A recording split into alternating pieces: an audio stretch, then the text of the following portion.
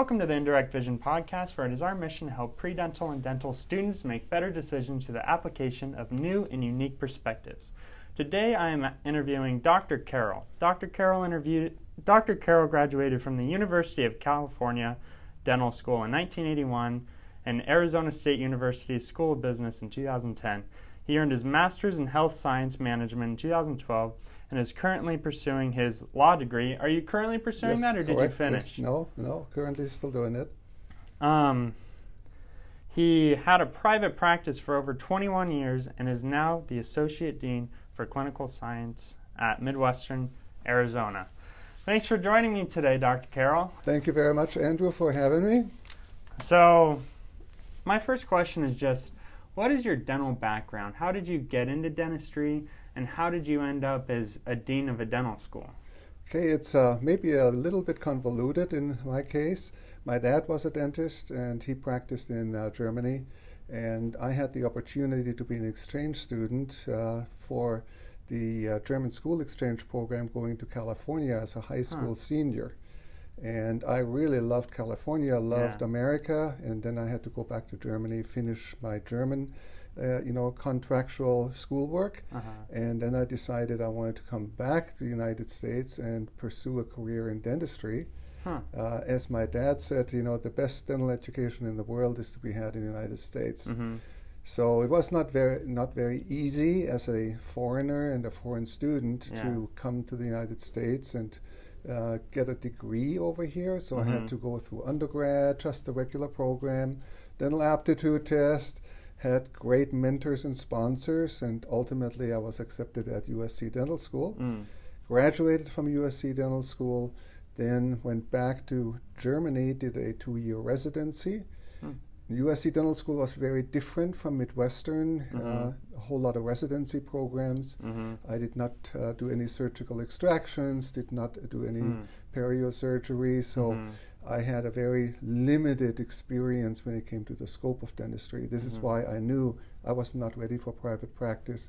That necessitated that 2-year residency for general practice, residency. So after that, I started my first office, 3 employees, and ultimately... Was that in Germany? In Germany, and ultimately I grew it to 40 employees and 10,000 square feet, 5 lab technicians, 4 dental hygiene chairs running parallel 7 in the morning until 7 at night. Focused on implant dentistry, full mouth rehabilitations, lots of periosurgery, occlusion, gnathology. Those were all, my areas of interest. And ultimately, I decided to sell out. It took 3 people to buy my practice because of the size. And then I was somewhat retired in California. And the dean at USC, he approached me and said, somebody with your skill set would be great to have teaching at USC. And I said, I'm comfortable riding my horses and playing golf, so maybe 1 day a week. So I went to USC 1 day a week, and things had changed, but the culture was still pretty much the same. I was known at USC as a student as number 840. I didn't have a name. Okay, and that was a good thing, because if they knew you by name, you did something wrong. So, but it was not at all a collegial experience. It was a very, let's say, I had to suffer through dental school like a whole lot of the colleagues of mine, and we never returned to the school. We didn't want to go back because we had all those negative experiences. Then I came back and started teaching, and I wanted to have a more humanistic approach, and I had residents in my dental clinic, and so I had every 2 years a resident, and training residents from all over Europe. I treated them, of course, as colleagues, and this is how I treated the students at USC, as colleagues. And I saw how they flourished, empowering them, and they could do things. The other professor said, how did you get them to do this? I said, well, I didn't. They're smart, bright young men and women. They can do it. You just have to let them go and, just let them develop and flourish. So then it came 2 days, then 3 days, and ultimately, I got offered a full-time position. However, it was all departmental structure, and so it was a very different, traditional, model. Then I discovered Midwestern University, and the inaugural dean, Dr. Gilpatrick, he interviewed me for over 2 hours, and I could not believe, what his vision was, how he wanted to totally turn dental education upside down. And I drove back to California, and at that moment I decided I want to be part of that vision, turning dental education upside down, doing something completely different. And we were a small core of people, 12 people, and we structured the entire program. So we drafted curriculum, lectures, everything, what we, still have today. And this is how I came into teaching. Because transitioning from private practice into teaching is a very, very difficult task. Private practice, you make your own decisions, whereas, you go into teaching, into an academic setting, corporate setting. Corporate tells you pretty much what you can and can't do. But aside from that, it's a very, very rich experience. I can only recommend it for somebody who really wants to make a difference in so many lives. So hopefully I answered that question for you. Yeah, no, that was great. Yeah. So I actually asked you the same question, the one I'm about to ask you, when I interviewed here. And I just want to ask it again because I found so much wisdom in your answer. But if you were to graduate today knowing you wanted to go into academia, would you go straight in or would you get some clinical experience first? And what would be kind of like your 10-year plan after graduation to go into academia? Okay, if academia is really my goal, now there are 2 venues. We have the traditional academia model, more like a USC, where you can transition from being in school into like a junior faculty. And private practice experience is not really necessary. Departmental structure, you focus on a very small area. Whereas Midwestern University, we want to graduate confident, competent clinicians. This is our goal, that our grads can go out, start their own practice right out the gate, don't need, like I did, a residency program, so they can go out in private practice. That being said, okay, so if we were to transition from graduating Midwestern, ideally, somebody would go out in private practice and have at least 3 to 5 years of private practice experience. Then come back and become either, during that time, like adjunct faculty, 1 or 2 days a week, still have kind of the toe in the water, if you will, for private practice. What I noticed is our students really like, what you bring from private practice. This is the real world. This is how we really do it. Rather than, okay, in the ivory tower, this is our ideal world, but this is not what's really done in private practice. So then how to efficiently, effectively schedule patients, how to really help our students to be the best clinicians and the most efficient operators and successful practitioners, and then go into teaching. Okay, and then you can advance within any kind of an academic setting, from like assistant professor to associate professor, and you have various steps in between until you get to my level where you are an associate dean. Do you feel like you learn dentistry better when you teach it? Absolutely, and I learned so much from my colleagues here. The most rewarding for me in terms of learning, when we have what's called grand rounds, a really, really complicated case, and you have the radiologist, the periodontist, the oral surgeon, the prosthodontist, the general dentist, and the students all around one table, and everybody has an input in the case. This is where I really learned the most. It's unlike any other setting. You will never ever have that in private practice. It is so enriching, and I guarantee anybody who is going through this is going to be a better dentist. Is our grand round something unique to Midwestern?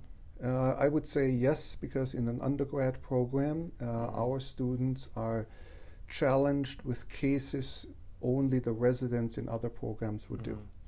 So what other aspects of Midwestern are unique to the school? What makes Midwestern different from other schools? The culture. Okay, I want to put it into a real succinct, couple of words. The culture at Midwestern is very, very different. Other schools, we have 38 dental schools coming through Midwestern. How do you do it? We want to duplicate your model. So we give them pretty much on a thumb drive, this is how we do it, but they can't duplicate it because they don't have the right people. They are stuck in departmental structures, department chairs, fighting for resources, still treating students like, well, they're kind of bothering me because I want to do something else, but I tolerate them. Whereas for us, the student is our number one concern. So that is a different approach, how we deal with students. We want to help them, nurture them, and that culture is unique to Midwestern. So you've been the dean for how long now? I've been associate dean now for almost 4 years. 4 years, but you've been at Midwestern since 12 years. 12 years. Yes. So you've seen every dental student go through Midwestern, yes. right? So what would you say separates the top 10% of dental students from the bottom 90? Or another way of phrasing it is, are there any common characteristics that the most successful students share? Yes, and I can tell you, let's get rid of the bottom 90%. Okay, yeah. I really don't want to call them the bottom 90%. These are like in Formula One, the top of the top, and they are separated by hundreds of seconds. Yeah. Okay, and so we have the top 10%. We have a big, huge group in the middle. If you take our, let's say our lowest, let's say 25%, I stack them up against any student in this country, okay, and they are still outperforming them because of the clinical experiences they have gained here at Midwestern. But to answer your question, what really makes a top student is being extremely well prepared, coming in the clinic early, being prepared for the case, efficient and effective scheduling, not letting any patient fall through the cracks, following up, and most importantly, treat every patient with respect and treat every patient like it is a family member or a friend. And this is the treatment recommendation you should give your patients.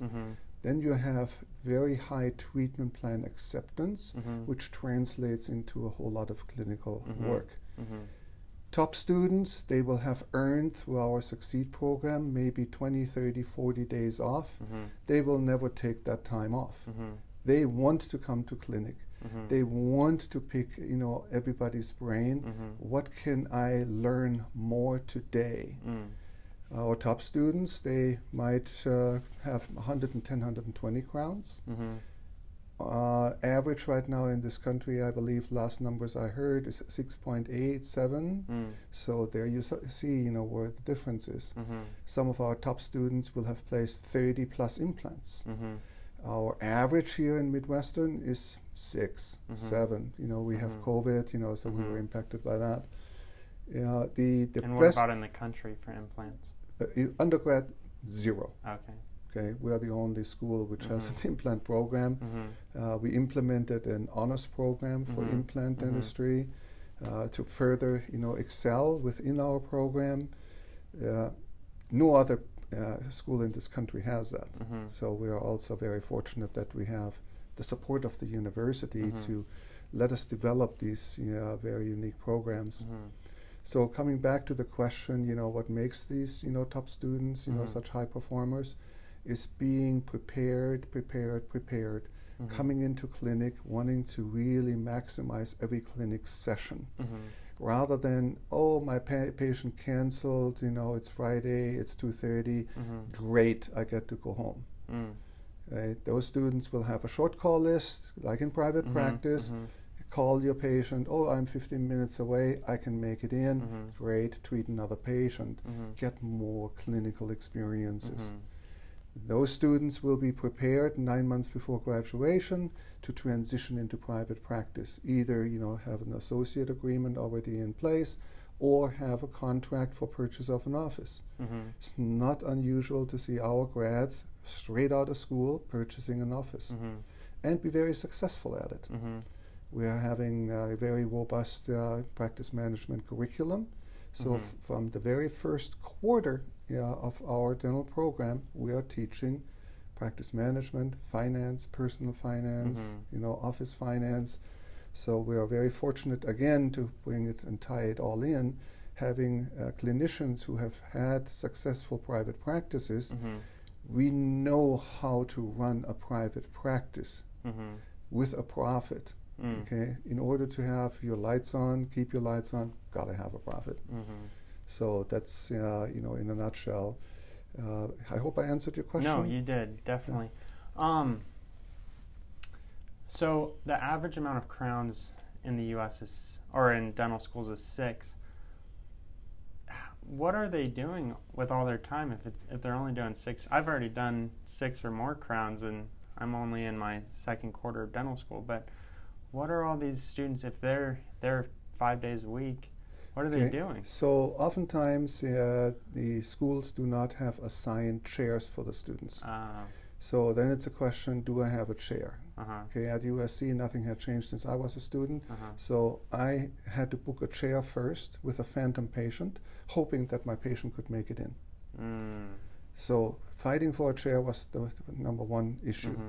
Number 2 issue, the faculty was more academic, and you want to start another composite at 9:30? Oh, I don't think so, because we want to go to lunch at 11:30. Okay, very different. A crown prep could never be done in the same day. Okay, the first time rough prep, temporary. Second time, finesse the prep. Third time you take impression, you see where I'm going. So it is not unusual for a traditional school model to have the student come in 5-6 times before the crown is finally scanned or impressed. Our digital dentistry program is also leading in the country, no question about it. I just saw again yesterday afternoon a D3 student start to finish same day crown, just like in private practice. It's amazing. I did my first one last week. Awesome. Same day. Same day. Okay, and you are in your second quarter. Yep. Okay, amazing. Okay, you could be in private practice already for that matter, right? Okay, coming back to also what makes our top students, they look at the competencies required for graduation, and they methodically look for patients to fit those competencies. They're very methodical in their approach. Okay, they really take this very serious, not like an 8-to-5 job, and I think that drive and that dedication that makes them very, very successful. So yesterday, just to finish up here, I helped a 4th-year student place an implant, and from start to finish, he finished the implant. I did not touch the scalpel, the handpiece, or the implant. Was under 40 minutes. Wow. Which is amazing. Okay. Private practice. In private practice, I still schedule 1 implant for an hour because obviously I have to have time to speak with the patient and give post-op instructions, etc. It is amazing to see that a 4th-year student can do that in that time. And the radiograph of the implant after placement was perfect. I was very proud of him. That's awesome. So our last question, because we're running out of time, is if you were to go back to maybe your first year of clinic in dental school, knowing what you know now, what's one piece of advice you would tell yourself? Go to another school, because USC was not it, in terms of getting the clinical program, what I needed. It's a great school, they are very thorough in their approach, but the departments and the residency programs, they hurt me as an undergrad student. Graduate program, that's a different story, because all the good cases, which I had presented, oh no, this is grad pros. Oh no, this goes to oral surgery residency. No, this goes to endo residency. Well, what's left of my case? A couple of fillings and a cleaning, so it didn't help me much. So very, very different. Well, thank you so much for your time, Dr. Carroll. You're very welcome. Okay. And thanks to all of our listeners, and join us again next time for another episode of the Indirect Vision Podcast.